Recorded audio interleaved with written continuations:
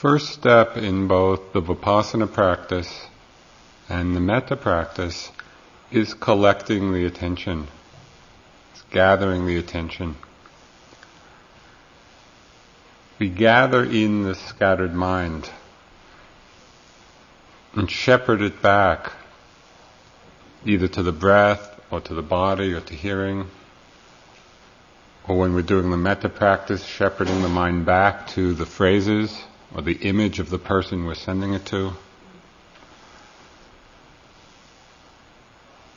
And in this process of collecting the attention, concentrating the mind, from time to time we get overcome by different of the hindrances, sometimes singly, sometimes multiply.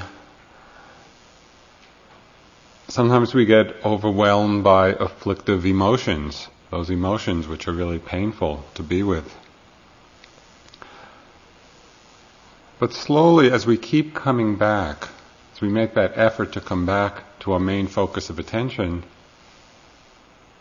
gradually and over time, the mind begins to settle down, begins to get a little bit quieter, begin to create, to some degree, an inner spaciousness, inner relaxation. Slowly the mind becomes somewhat less reactive, less judgmental. We're not so completely lost in the discursive mind, in the proliferation of thoughts, in our particular stories.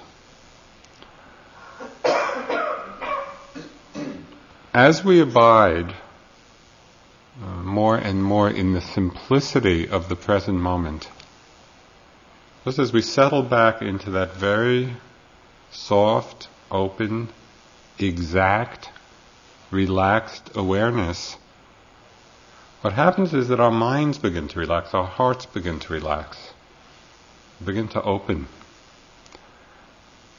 We begin to see ourselves with much greater clarity and see parts of ourselves that we had not seen before, or not seen before so clearly.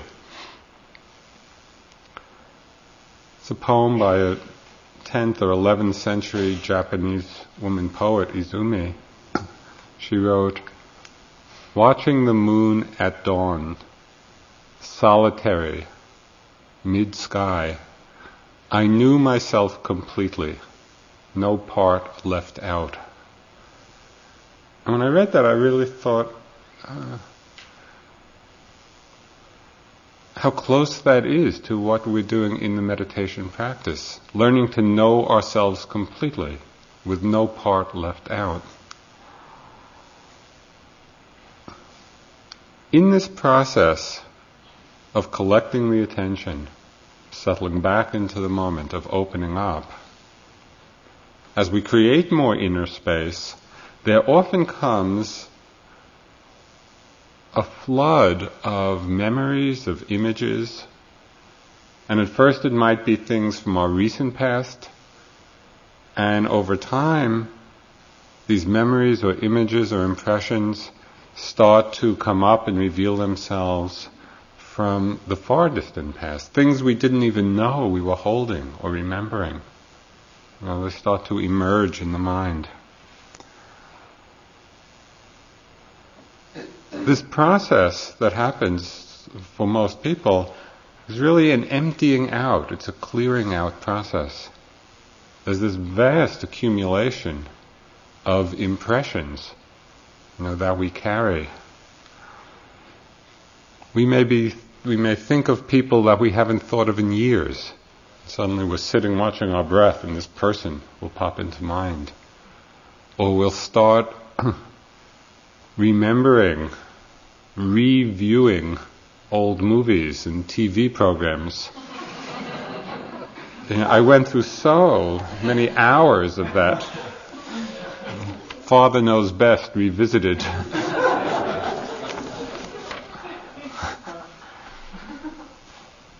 We remember past incidents, past situations.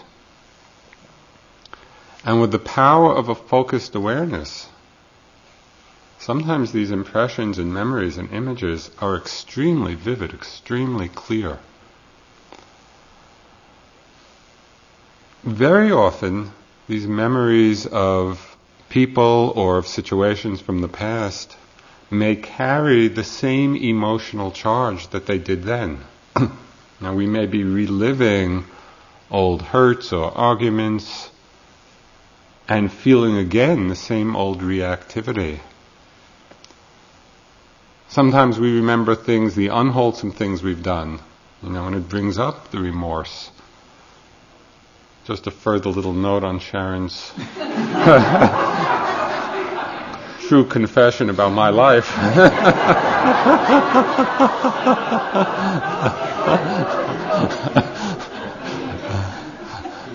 This is just kind of a little PS to the story of that poor...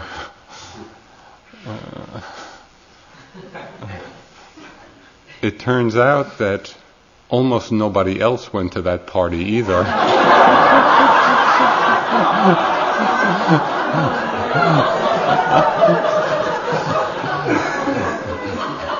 And that's why when I thought of it, felt so badly. 40 years later. I had another example of a very sort of powerful thing come up in my practice. When I was in the Peace Corps, which I went to right after college, went to Thailand. We were doing some training in Hawaii. And as part of the training, for some reason, they had us kill chickens. And I ended up teaching English in Bangkok, so this had absolutely no relevance. But anyway, at the time, I didn't know it, and this was part of the program. And I had this very strong macho idea that this is something I ought to be able to do. I'm a man, and it was a manly thing. And so there was this poor chicken, and this other volunteer in training was kind of holding it, And I had this picture of myself from just after kind of holding this chicken that I had just done in, and there was this big grin on my face, as if, I was really proud of myself. Well, years later, and this is after the Peace Corps and after I'd been in India practicing, and I was in intensive meditation, this started coming up in my mind with a very unwanted clarity. And I really started reliving actually what that was about. And it was just like murdering this being. And I felt this tremendous, tremendous remorse about it. And just looking at the delusion that I had been in, of even thinking that that was a good thing to do. It was a very powerful a few days, and it lasted. This whole incident lasted a few days in my practice as it was coming up so strongly. And it was very painful, to relive it consciously. But what I saw and appreciated so much about the practice is that I understood that by attending to it with mindfulness, with awareness, with an honest acceptance, yes, this is what I had done. This was unskillful, and feeling the remorse, there was a real purification that was happening. And it came up, and it came up, and it came up, and it was very strong and vivid and painful, and at a certain point it left. It really cleared out the charge, the emotional sorrow of that. Really left. And I saw that, I appreciated this purifying aspect of bringing awareness to all the impressions, to all the memories, that may come up.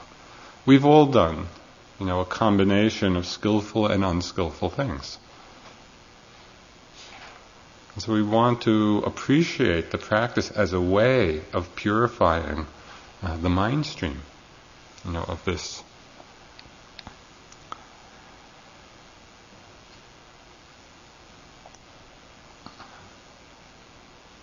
As our mind becomes quieter and as our hearts relax, into the experience, whatever it is that's arising, we begin to see all of these things with less projection and a lot less defensiveness.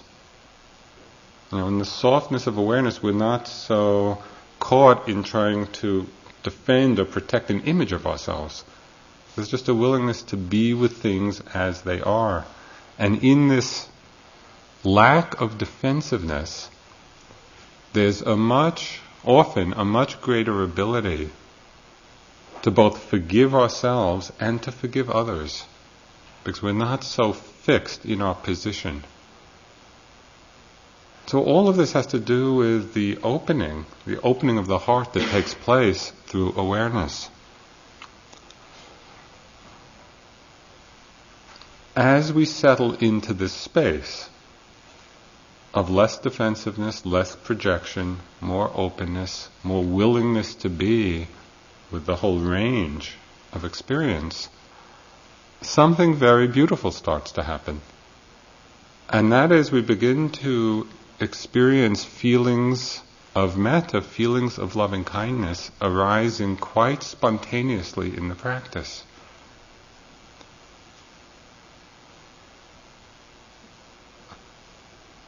Begin to get a sense, not theoretically, but really deeply from our experience, that the loving kindness and compassion really are the feelings that are coming from our deepest place.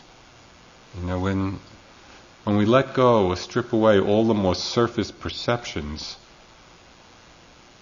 we find that at the depth of our experience, the depth of our heart-mind, there's this basic reservoir of goodwill. And we begin to feel this as our deepest place. And that's a very beautiful discovery. That underneath all the reactions and all the judgments and all the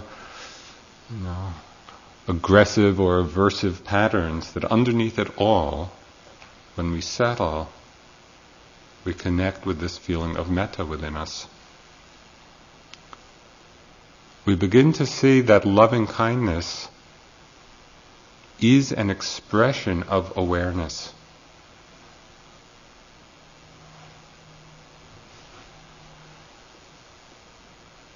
Loving kindness is the basic generosity of the heart. It's the very simple wish that for ourselves and for others to be happy. This feeling of loving kindness, it's not seeking any self-benefit. It's not wanting anything back. It's not saying, be happy, and what can I get from it? It's just a movement outward, a movement of generosity towards all beings. Be happy. Very simple.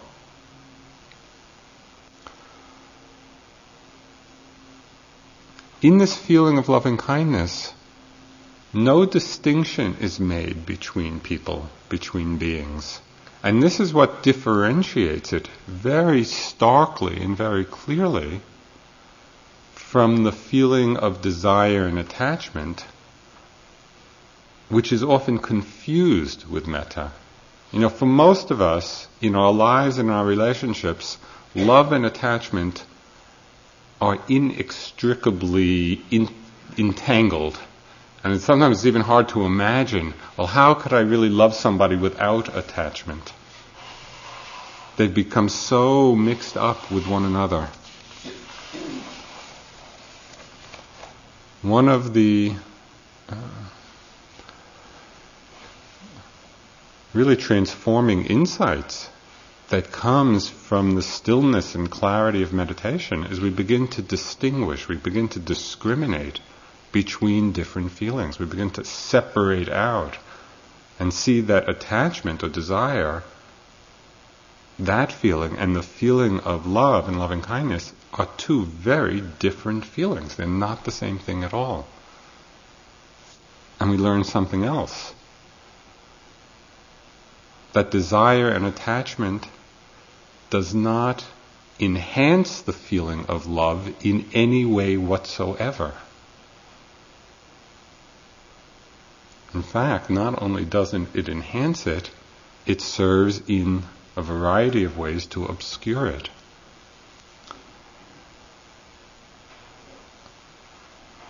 When love and desire are mixed up together, it's always for a limited number of people. Now we can have desire for one person, for two people, maybe for three people.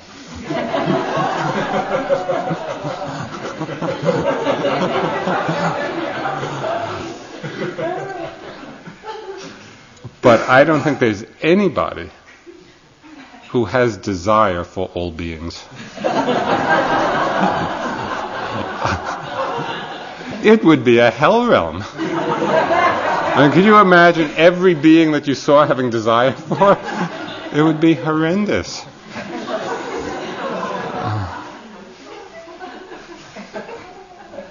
But on the contrary, loving kindness precisely has this capacity. And that's what's so amazing about it. That we actually can wish well for all beings. There's no limit. There's no... it's not in limited supply within us. We can have these feelings and direct these feelings of goodwill to everyone we meet. And that's the great power and the great difference, of loving kindness, of metta. This ability to embrace all. And there's another nuance of this feeling of metta which is very striking. And that is that loving kindness, or genuine love, unlike desire or attachment, does not easily turn into ill will. I mean, how often in our lives, or people we know, where people can have this great desire, love for one another, and a week later, or a year later, or 10 years later, somehow, it's turned into its opposite. This does not happen with the feeling of metta for one very important reason. And that is the feeling of loving kindness does not depend on how the other person is. Does not depend on the other person being a certain way.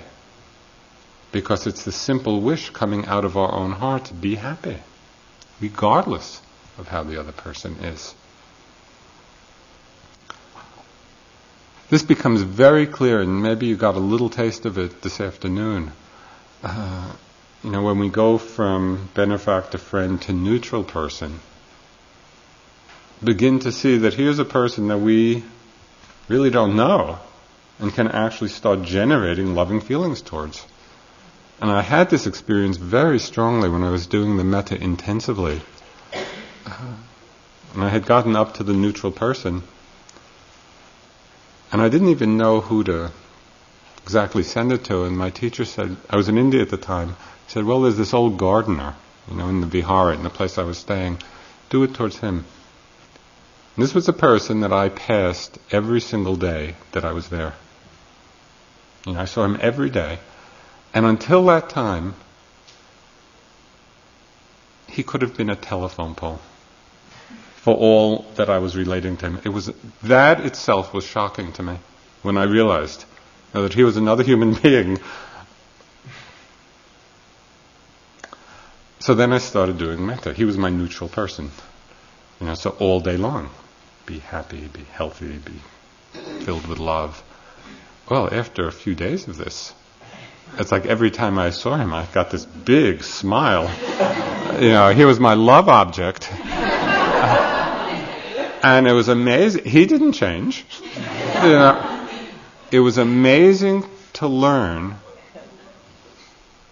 that how we feel about people is up to us.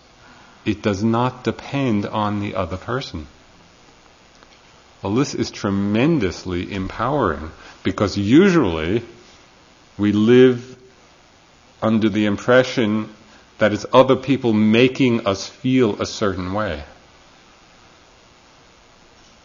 An old girlfriend of mine had a great line from our relationship. She used to tell me, "Stop making me feel aversion."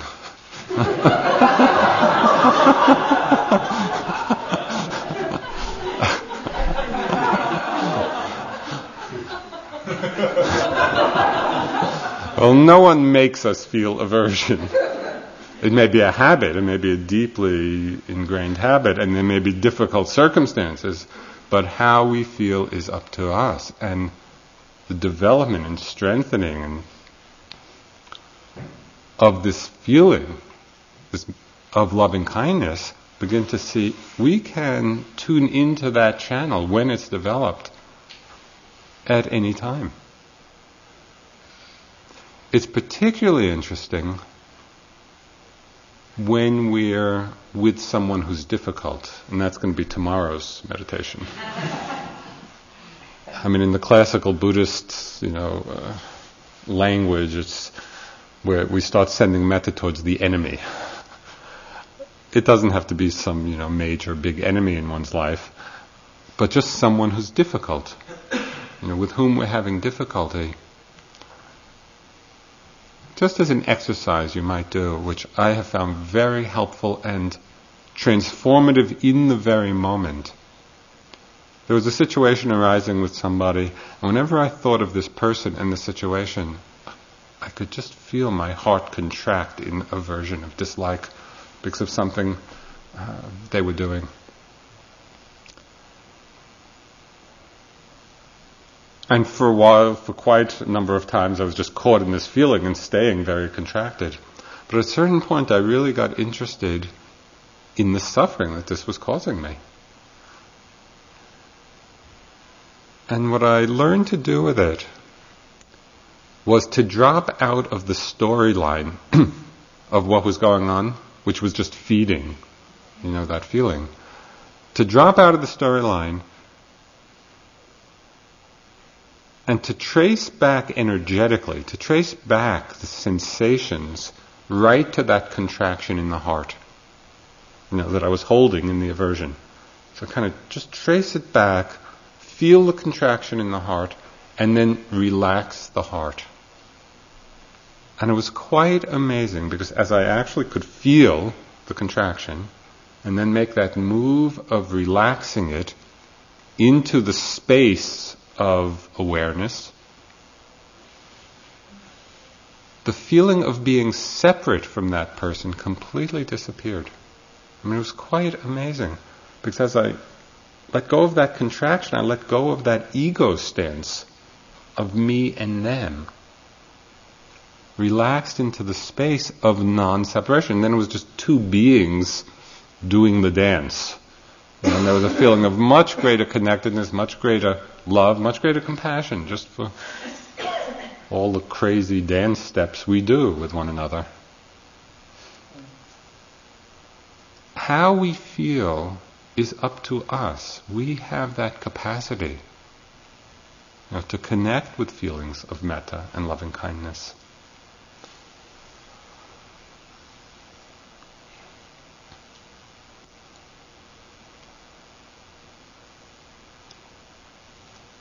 The simple wish, be happy.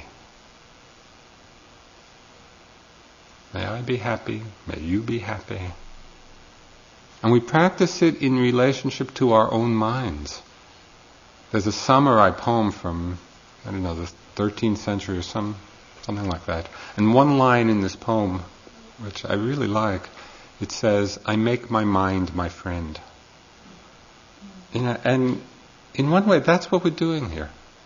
We're just sitting and being with every part of ourselves, no part left out, and we make our minds our friends instead of being in battle with it. And we take the same relationship of friendliness to all others in the world. There was a Tibetan teacher who, instead of, when he'd meet you or greet you, instead of saying, hello, how are you, he would say, has your heart been kind? I thought that's really a nice reminder That this is how we can practice being with one another, practice having a kind heart.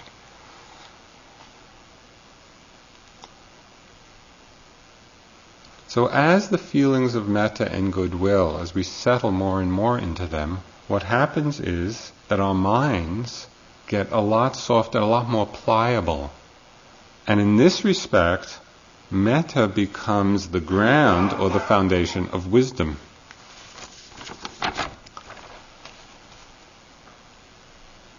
Because as our minds and hearts are softer and more pliable, we're less reactive to difficulties. Instead of being impatient or reactive or judgmental, this greater softness allows us just to be accepting of things that are difficult. And as we're more accepting, we can bring some wise discernment to those situations. Instead of the knee-jerk reactions, as we often get involved in, okay, just let me be with this, whether it's within our own body or mind or a situation in the world. There's a little more space. We're more patient. We're less reactive. We bring in some discernment. What's the wise response here? With the discernment, we make wiser choices. As the result of wiser choices, we become happier in our lives. Because we're happier in our lives, we feel more loving kindness and metta. The metta makes us even softer. More chance for wise discernment, wise choices, more happiness, it's a spiral upwards. It's not a bad way to go.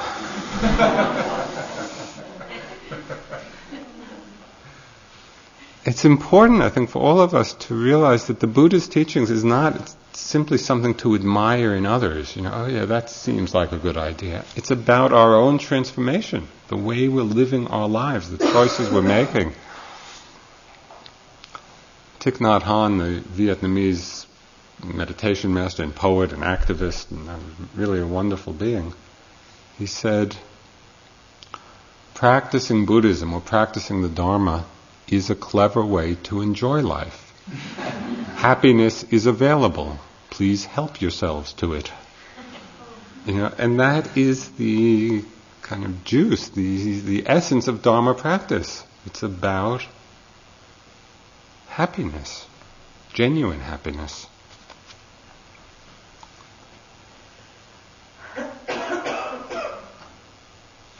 As we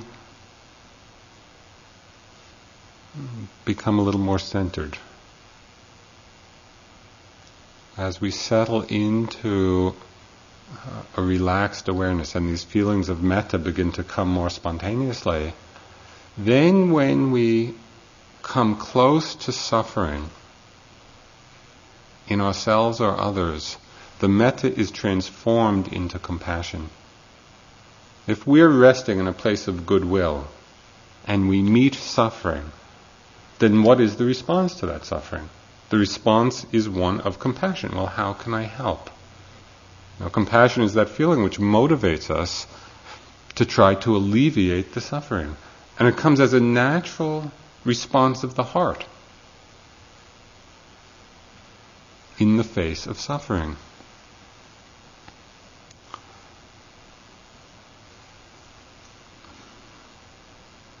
Compassion comes stronger and stronger as we're willing to come closer and closer to the suffering.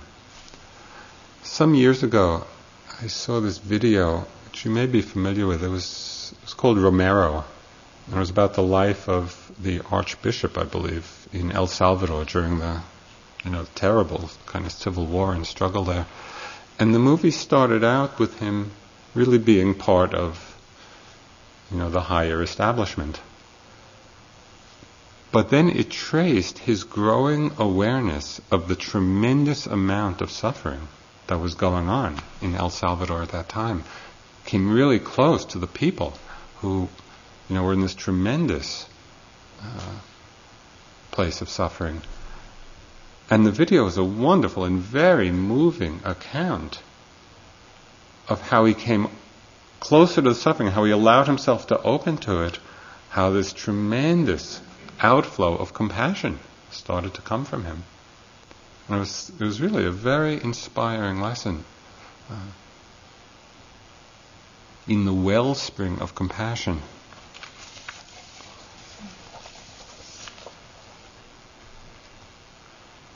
Well, suffering is all around us. Tomorrow night Steve is going to talk more, and this is the first noble truth of the Buddha's teaching, which is the truth of suffering. He's going to elaborate this in detail. That if suffering is all around us, and compassion comes from being close to suffering, then the question arises, why isn't there more compassion in the world? If suffering is the cause of compassion, and there's so much suffering, why is there so little compassion? That's the koan. When we investigate this, both in the world but more particularly in our own experience, we see that what happens very often is that we're not open to the suffering that's there. As we come close to it, very often there are patterns of denial or avoidance or closing down because it's painful. We don't like to feel the suffering. It can be difficult to stay open to it. And so we retreat from it. And as we retreat from it, it closes off that heart of compassion within us.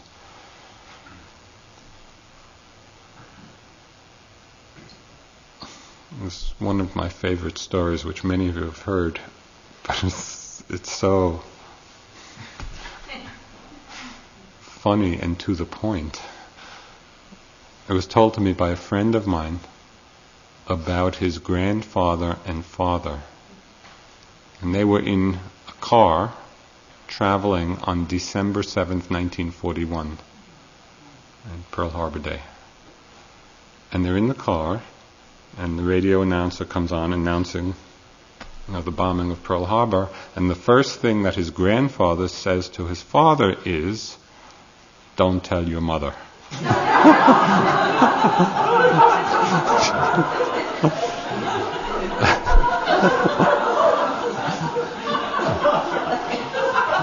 Now, World War II would be a big one to keep out.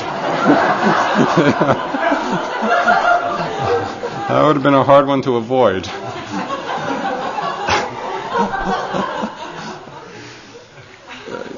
And we can laugh at this, but on a differing scale, we all do the same thing. And we do it with ourselves. We close off. We try to keep it out. Behind all of these movements of pulling away from suffering, in whatever way we do, and it could be avoidance, it could be denial, it could be aggression. Sometimes we get aggressive in the face of suffering. Behind all of these movements of pulling away are some very deeply conditioned fears. That's why we pull away from suffering, out of fear. In meditation practice and in our lives, what happens is we reach edges, we reach boundaries. You may have noticed this in the retreat. It becomes very vivid on retreat, where we just reach an edge of what we're willing to be with, of what's okay, of what's comfortable. And we reach that edge and then begin to experience something a little more intense or a little more difficult, and we can feel that shrinking back from it. It's right at that edge, right at that boundary of whatever it is, that fear, the very deeply conditioned fears, begin to reveal themselves. And that's why this is such a valuable place in practice to explore. Right at the edge of what we're willing to be with. In order to connect more deeply with love and compassion and more full awareness, we need to investigate how these fears are arising. We really need to see clearly this process and how fear can be transformed into a very liberating understanding.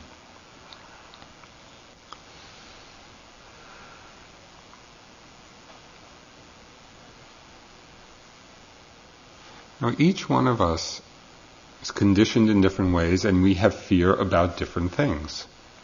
For some people, there might be a great fear of discomfort, of being uncomfortable. And so we try to organize our lives so that we're never uncomfortable. It generally doesn't work very well. And I had a very striking experience of this. I was in India and going up to Kashmir for the summer months when it's very hot on the plains. And I was on one of these, interminable Indian bus rides, really long. I don't know, it was like 17 hours. And the bus was old and rickety and crowded, and it smelled of oil and gas and fumes, and it was, and I'm quite tall, and so I was kind of just sitting squashed, and I was right over the engine, whatever that's called. And when I got on this bus, and I knew this is a long ride, my first strategy, the first thought I had, okay, I'm going to just stay on my breath. I'm going to get really locked into the breath and stay really concentrated and just keep all of this out. And so I got on the bus, and that's what I tried to do. And I tried to do it for several hours. Well, it was extremely stressful. Just trying to hold on to the breath for dear life so I wouldn't have to feel all of this discomfort. Finally, it took me that long to realize this is stupid.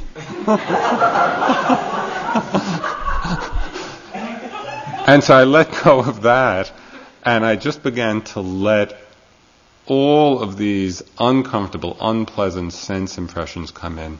Just the jostling of the bus and the crowdedness and the smells and everything. I just let everything wash through. And it was amazing. Because when I let go of my fear of being uncomfortable and could just let it all in instead of trying to keep it out, it actually was no problem.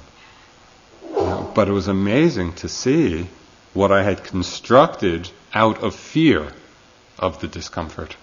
And how that just creates more tension. So really the essence of the practice is to let it all in, whatever's happening. Let it in, let it wash through. This fear of discomfort.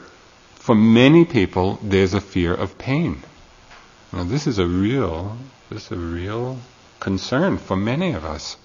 And maybe you've gotten some glimpse of this in your practice. Pain starts to arise in the body, and because there's a fear of feeling pain, we concoct all kinds of strategies for dealing with the pain. Sometimes it's real aversion, and the mind just goes into this mode of, I hate this. Sometimes it's in the mode of self-pity, where we just start feeling sorry for ourselves. And it's like Sharon was saying last night, everybody else in the room is in bliss, and I'm here with this horrible pain, and we kind of wallow in self-pity. Or sometimes we start bargaining with the pain. I'll watch you if you'll go away. And we think that's being mindful. It's not.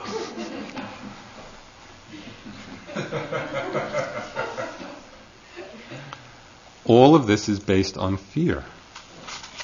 Now what's interesting with pain and our fear of it is that very often it's not really the fear of what we're feeling in the moment. It's the fear of anticipated pain. We imagine what it's going to be like, or we extrapolate it in our minds. Well, if it feels like this now, how will I bear it in the next 5 minutes or 10 minutes or hour or day or lifetime? And we build up this scenario in our minds and then get very afraid. So it's very useful when we're at that edge of what we can easily or comfortably be with pain, just to watch whether the fear is of what's happening just then in the moment, or there's fear of some thing that the mind is creating, some anticipated feeling.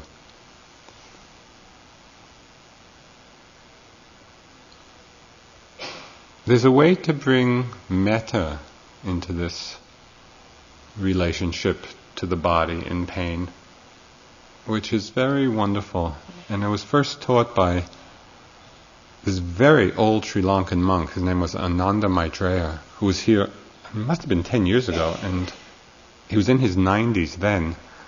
And he might still be alive. I haven't heard that he died, but anyway, he had this 93-year-old monk who was he was wonderful. And he taught this way of metta. He would go through the body and he would say, may my head be happy. May my neck be happy. May my shoulders be happy. And he would just go through the whole body like that. And it's really a wonderful practice because it shows us the possibility of infusing metta into awareness. Right? So as we're feeling whatever we're feeling, it's held with that loving feeling. And so we're bringing love and awareness together. Okay, so sometimes there's fear of discomfort, sometimes fear of pain. For many people, there might be fear of certain emotions. Now, certain emotions are difficult, they're painful to be with, they're painful to bear. There are certain ones for each of us that are not okay. They're not okay to feel. And different ones for each of us.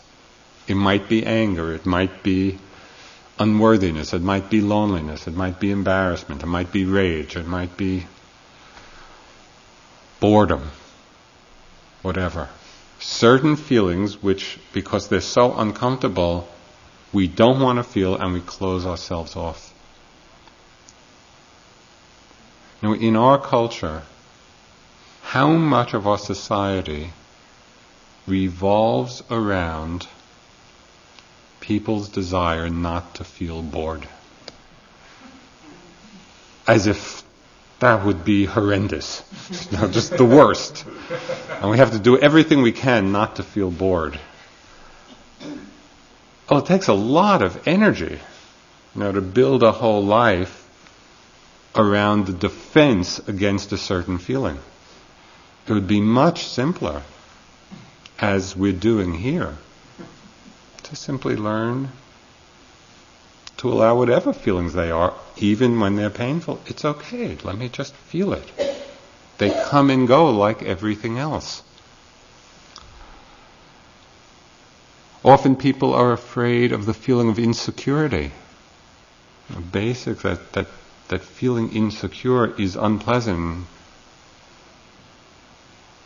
So we construct a life so we never have to feel insecure. Insecure about our bodies, about our relationships, about the world. Well, things are insecure. Alan Watts wrote this wonderful book called The Wisdom of Insecurity. And there's a wisdom in understanding that rather than trying to protect ourselves from the feeling of it. What's really interesting is to see how much of the greed and desire in the mind comes out of the fear of insecurity, fear of feeling deprived. Because we're afraid to have this feeling.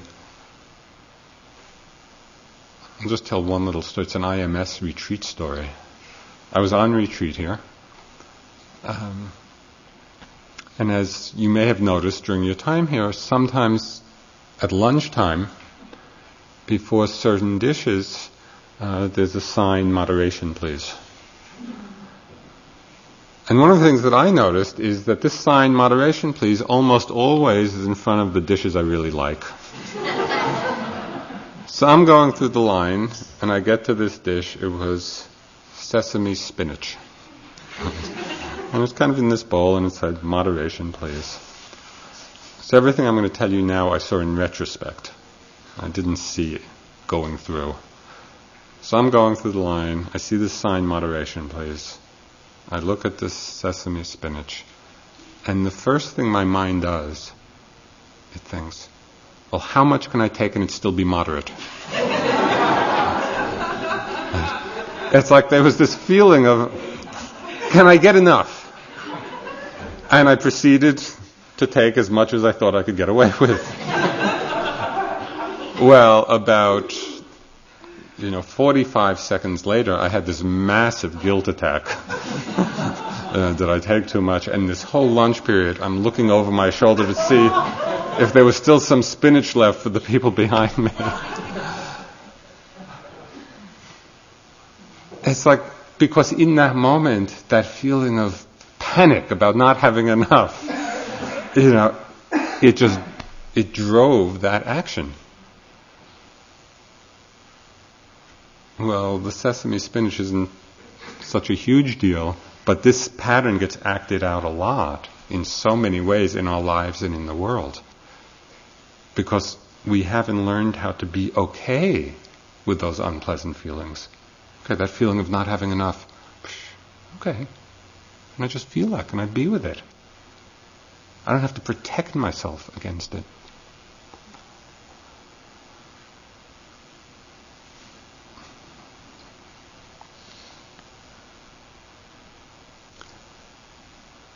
Very often fears are fueled by thoughts of the future.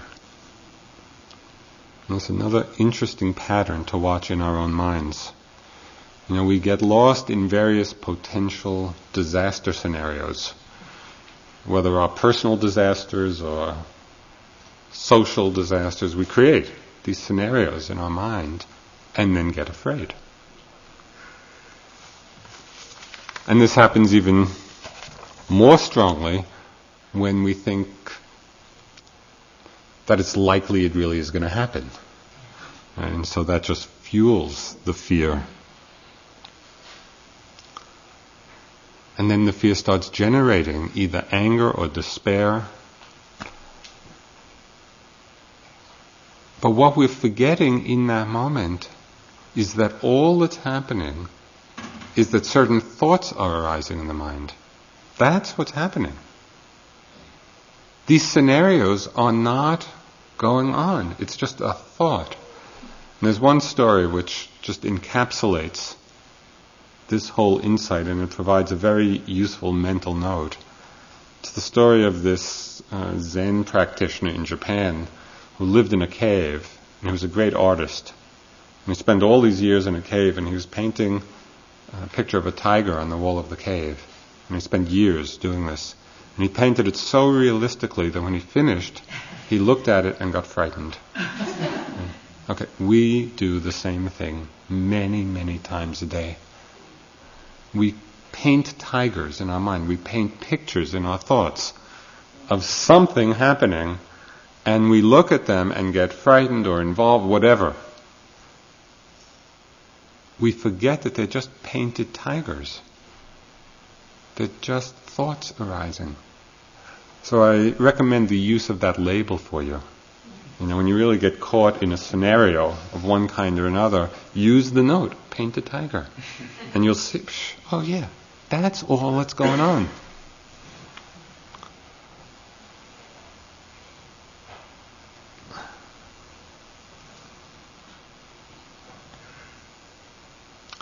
For each of us, different fears arise at different times.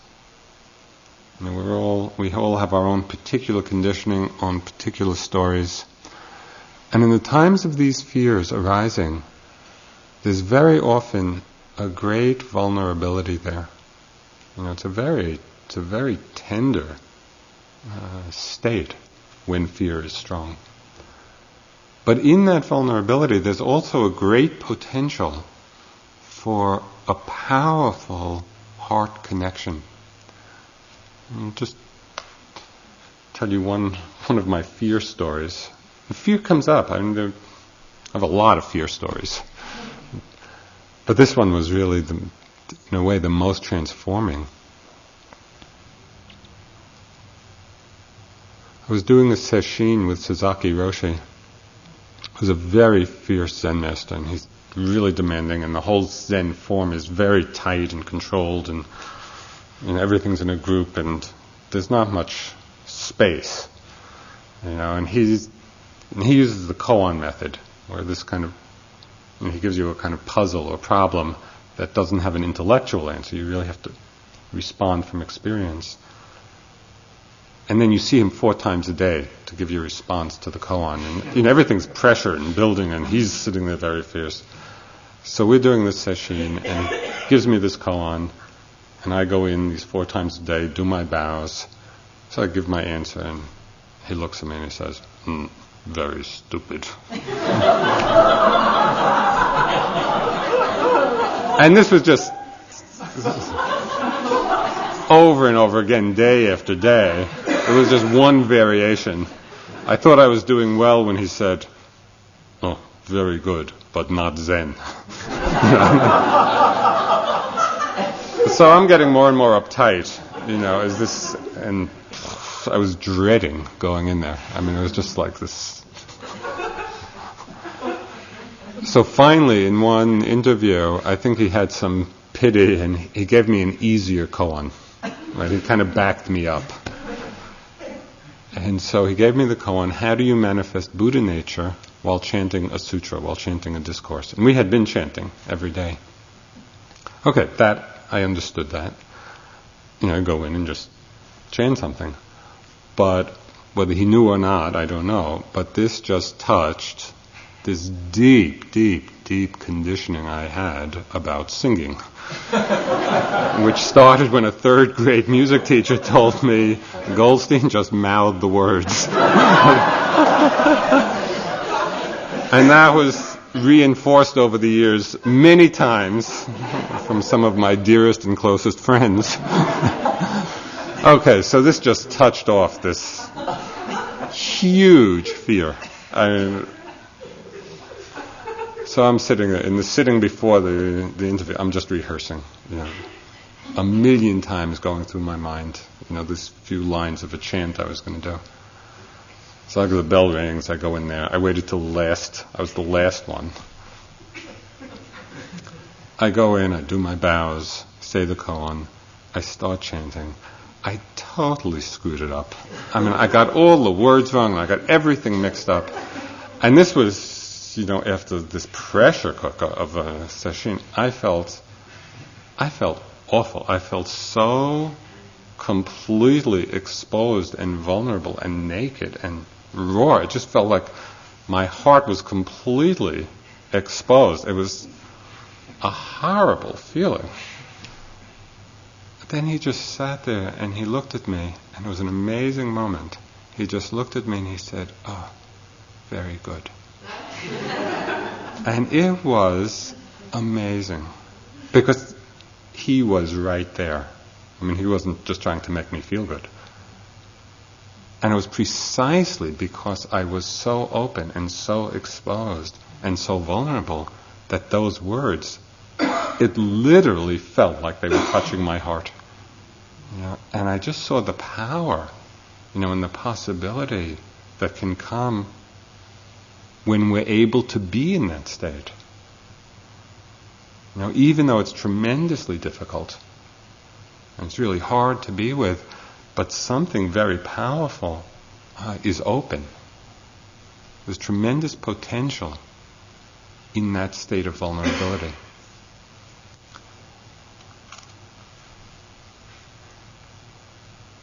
Okay, so mindfulness gathers the attention.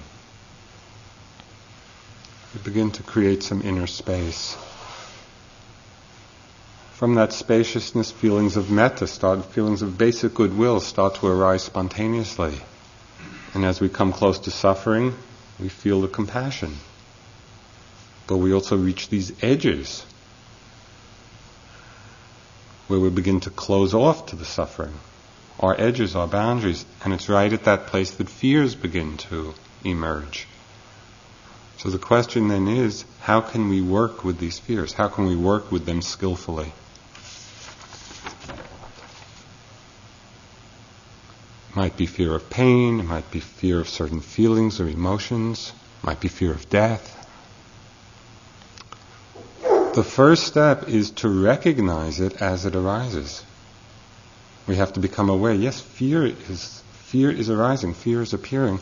Can we recognize it and can we accept it?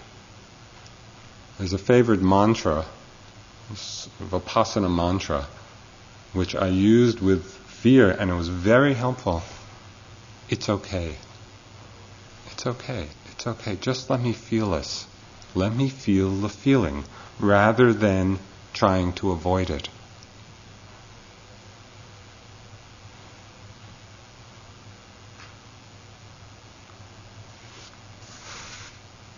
Thich Nhat Hanh wrote something. He wrote it about anger, but it really applies to fear as well. He said, the Buddhist attitude is to take care, and I'll substitute fear here, is to take care of fear. We don't suppress it, we don't run away from it, we just breathe and hold our anger in our arms with utmost tenderness.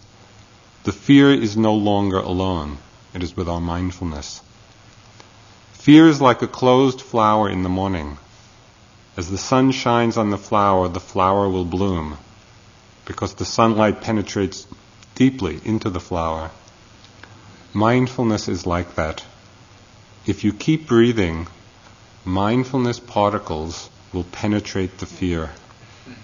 When sunshine penetrates a flower, the flower cannot resist. It has to open itself and show its heart to the sun. If you keep shining your compassion and understanding on it, your fear will soon crack, and you will be able to look into its depths and see its roots. Can we be with fear in that way, with that kind of tenderness? As we might be with a child who's afraid. It's easy for us to understand how we would be with a fearful child, just being present and caring. But somehow we have difficulty being with our own fears in that way, and that's the practice.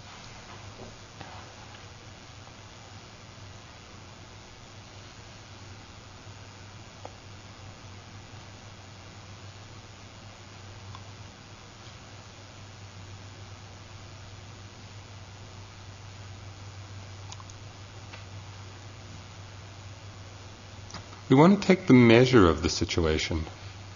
Sometimes we're in a situation and fear arises. We want to apply some discriminating wisdom here.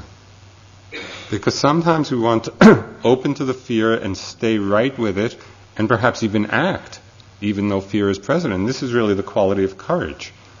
Where even though fear is present, it does not have to limit us. We can act anyway if we've developed this ability to be accepting of the fear. We want to apply some wisdom to the situation. The Dalai Lama had a very useful piece of advice here. Somebody asked him how we can work with deep fears. He said, if you have some fear of pain or suffering, you should examine whether there is anything you can do about it. If you can do something about it, there is no need to worry. If you cannot do anything about it, then there's also no need to worry.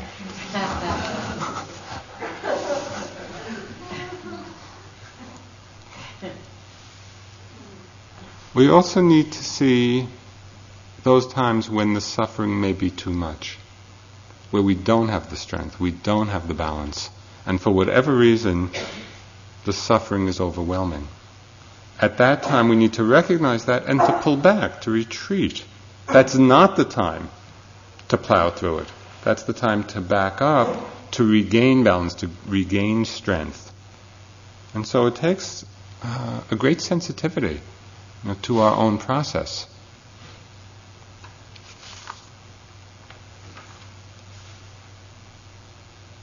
We want to recognize the fear, become accepting of it, shine the light of awareness on it.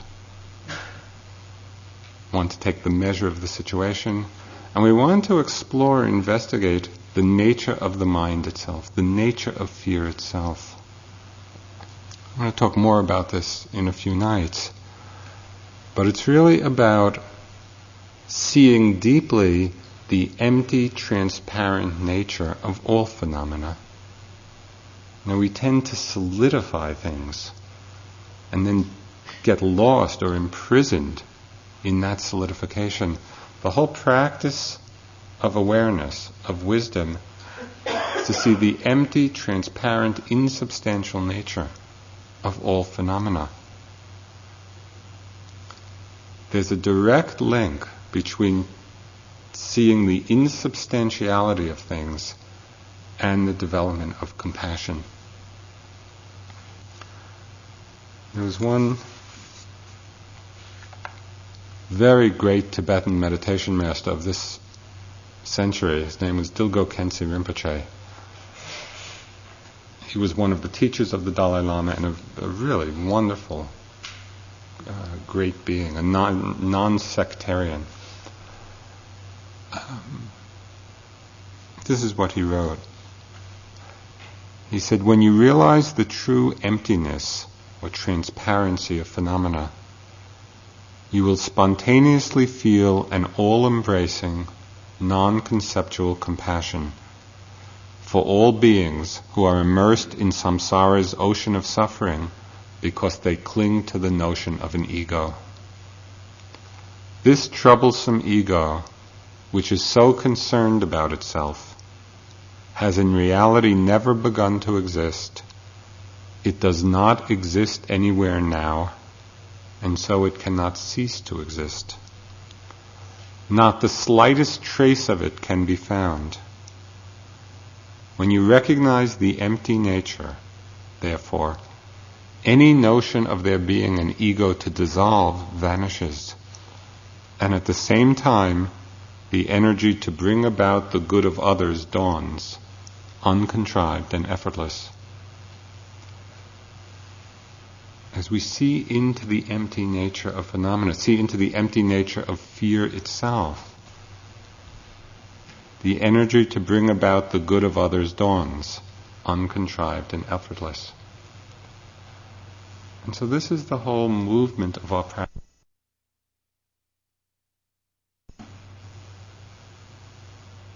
It's the movement from awareness to metta, to compassion, to open to suffering, and to the cultivation, the maturation of bodhicitta, that aspiration that our practice and our life be for the benefit of all. Let's sit for a few minutes.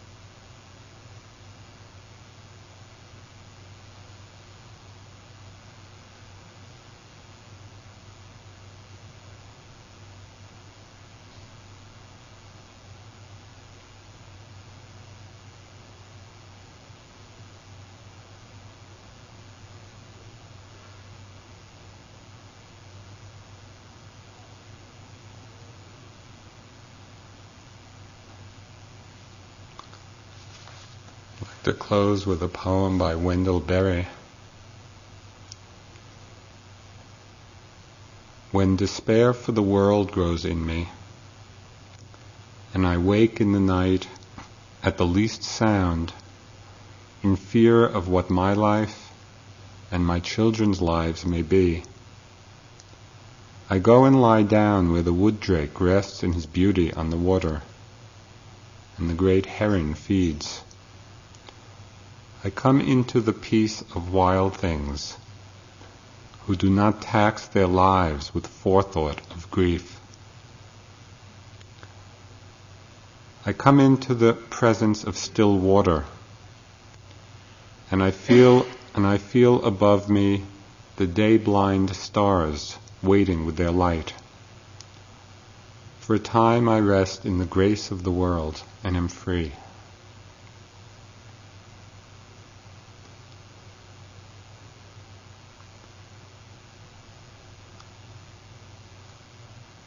This is really our practice. For a time I rest in the grace of the world and am free.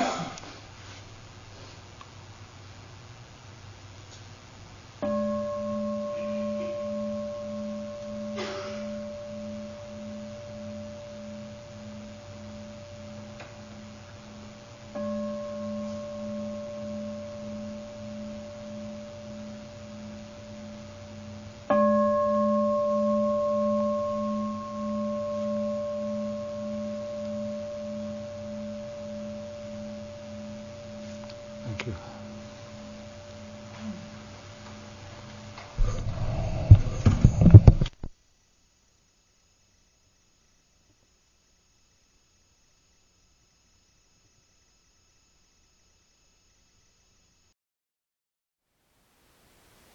Thank you for listening. To learn how you can support the teachers and Dharma Seed, please visit dharmaseed.org/donate.